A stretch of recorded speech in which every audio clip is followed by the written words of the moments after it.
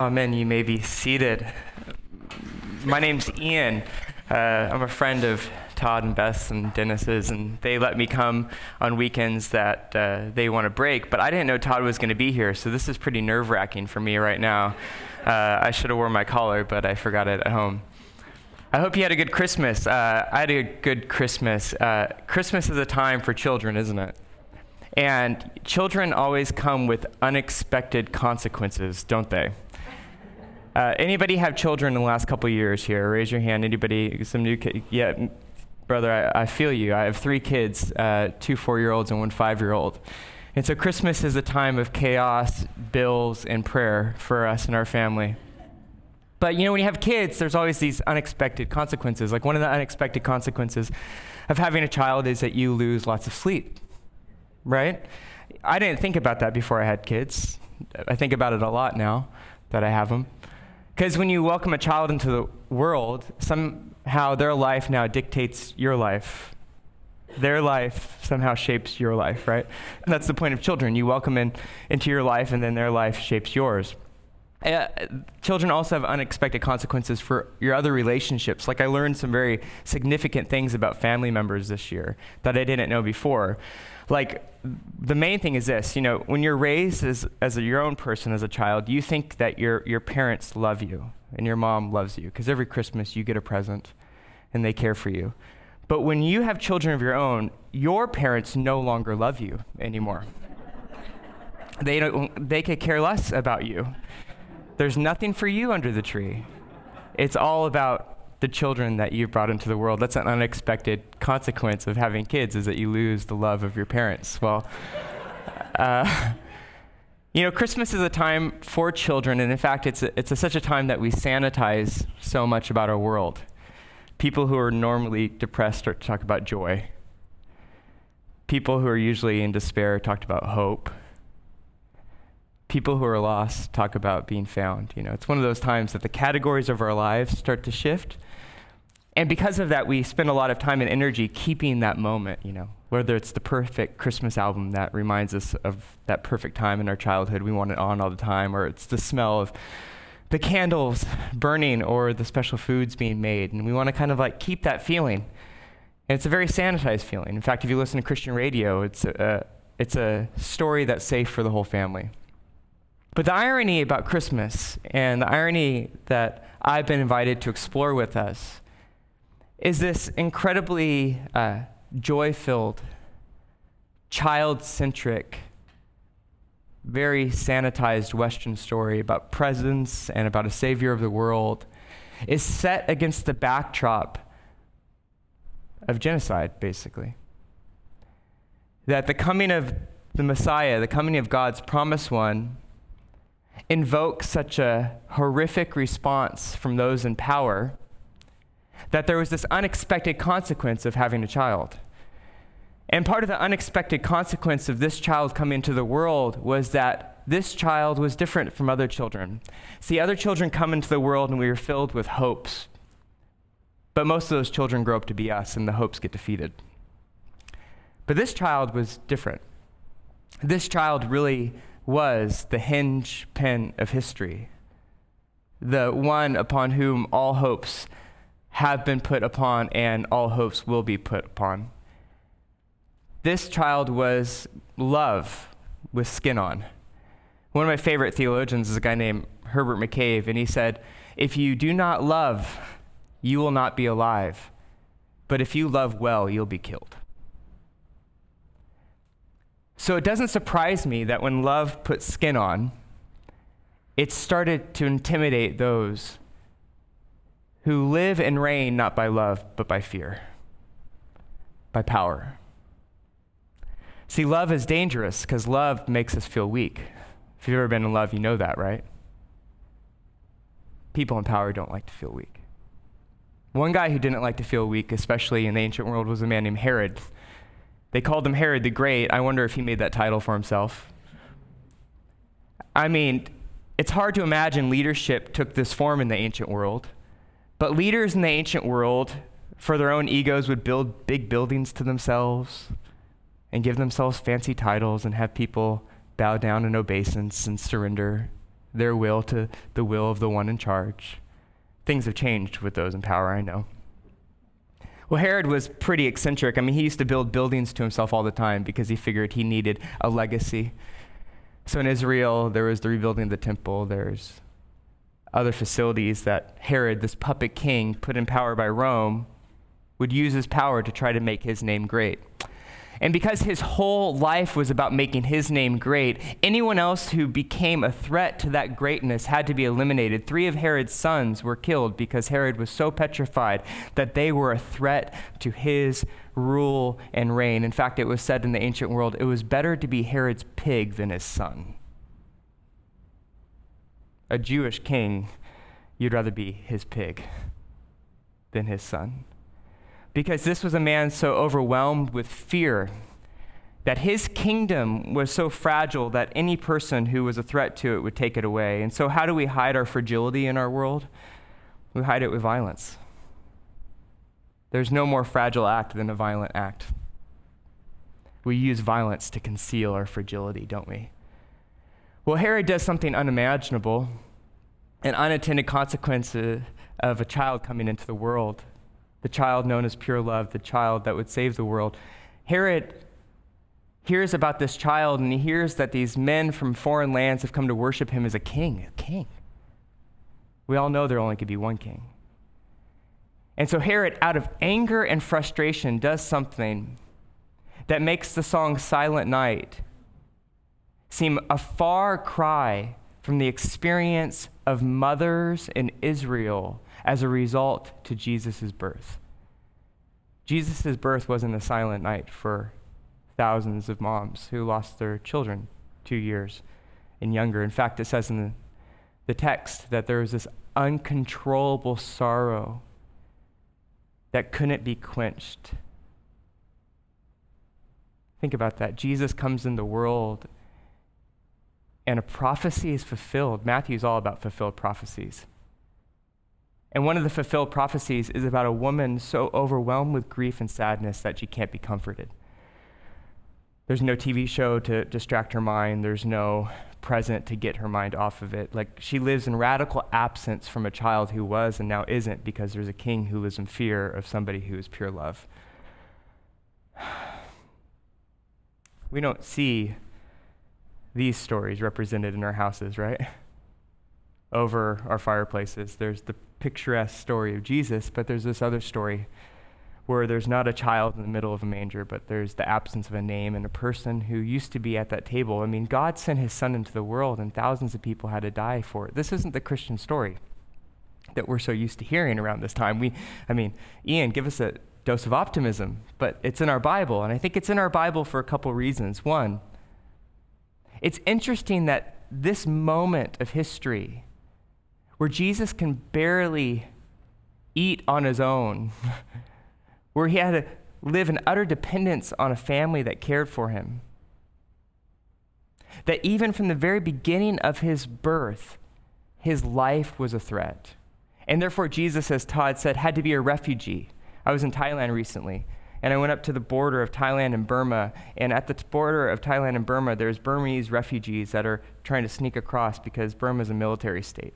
Some of these kids are 4 or 5. And I was with missionaries who accept these children from a different nation to try to give them freedom and a chance at life. Jesus is a slave in his own land. So where does he leave to go get hope? He leaves to Egypt. Now, if you know the biblical story, this should be crazy. Egypt for Jews isn't a place of freedom. It's a place of slavery. Yet the irony is this: God is born into the place where his people are, and yet he's a foreigner there. So he has to go to the place of slavery to find freedom. But it's also that God could fulfill a prophecy. That just like Egypt was the slave owners of the Jews, God's chosen people, and God called the Jews out of this place, out of this refugee camp known as Egypt, into being witnesses of God's love in the world. Jesus too is going to be called out of Egypt. But he's going to be called out of Egypt not only as the new Israel, representing God's relationship with the new people, but he's also the new Joshua, the one who's going to come redeem and guide all people into the promised land, even if that promised land is occupied territory. Jesus has the power to take occupied territory and redeem it and turn it back into the promised land. Isn't that good news? Because I don't know about you, I got a lot of occupied territory in my heart. There's a lot of areas that are supposed to be home that are filled with sadness and sorrow at times. And yet Jesus is the one who comes as a stranger, but also as the king of all of those who live their life in fear and in exile. Tom Wright, one of the great New Testament scholars of our time, says exile is the whole motif of the New Testament. That there's people who live outside of the freedom of their own homeland, where they have a just and righteous king, and they feel like they're in exile, like they have no place to lay their head. Jesus is born into that world as a slave that brings freedom. And the consequence of Jesus coming into the world is that these children lost their lives. And it's part of our Christmas story to reflect upon that. And that helps us lastly to think about what type of child this child is and what type of people does he shape in the world. Obviously, this Jesus is a refugee, is somebody who comes as an exile and a savior of exiles. But he also creates a people who are a natural threat to those in power. And I don't mean just in power in terms of authority. I mean people who use things like fear, violence, oppression to get their way. If you have an allegiance to God over that, then naturally Herod's not going to be your friend. And that's what makes Christians amazing, and that's what makes the Christmas story amazing, because this is the true Christmas story. The true Christmas story is about the rightful king of the world coming into the world and calling people now to move their allegiance from Herod or money or success or people's opinions under the kingship of this Jesus. And the implication of that is you might have to go into a foreign land with him. You might actually have to be somebody who goes into dangerous places. You might be somebody who is a threat too. That's not the Christmas story we hear. But part of the present that God gives you by his presence is turning you into a different type of person who makes Herods really afraid. You ever thought about Holy Trinity being that type of place? That because you guys worship here on Sunday and you worship the right king, that's going to somehow make all the other kings in the world really scared of you? But that's the point of Christmas, that Christ the King comes into our lives. And one of the unintended consequences of that is that it's going to reshuffle the deck of what's powerful and who's in power in our lives. That's what Christmas means. Christ becomes king, and then he now has that ability to reprioritize and reshape every one of my allegiances, even if that allegiance is to myself.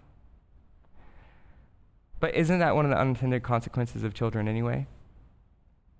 Their agenda becomes the dominant agenda.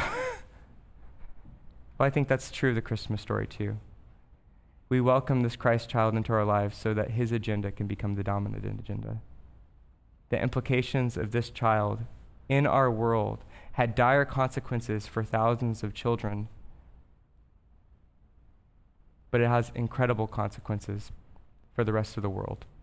One of the things that Dennis Ockham sent me about this Feast of the Innocents, which is celebrated this year, is that these children who lost their lives under Herod were known as the first martyrs. Martyr means witness. It means to bear witness to something great.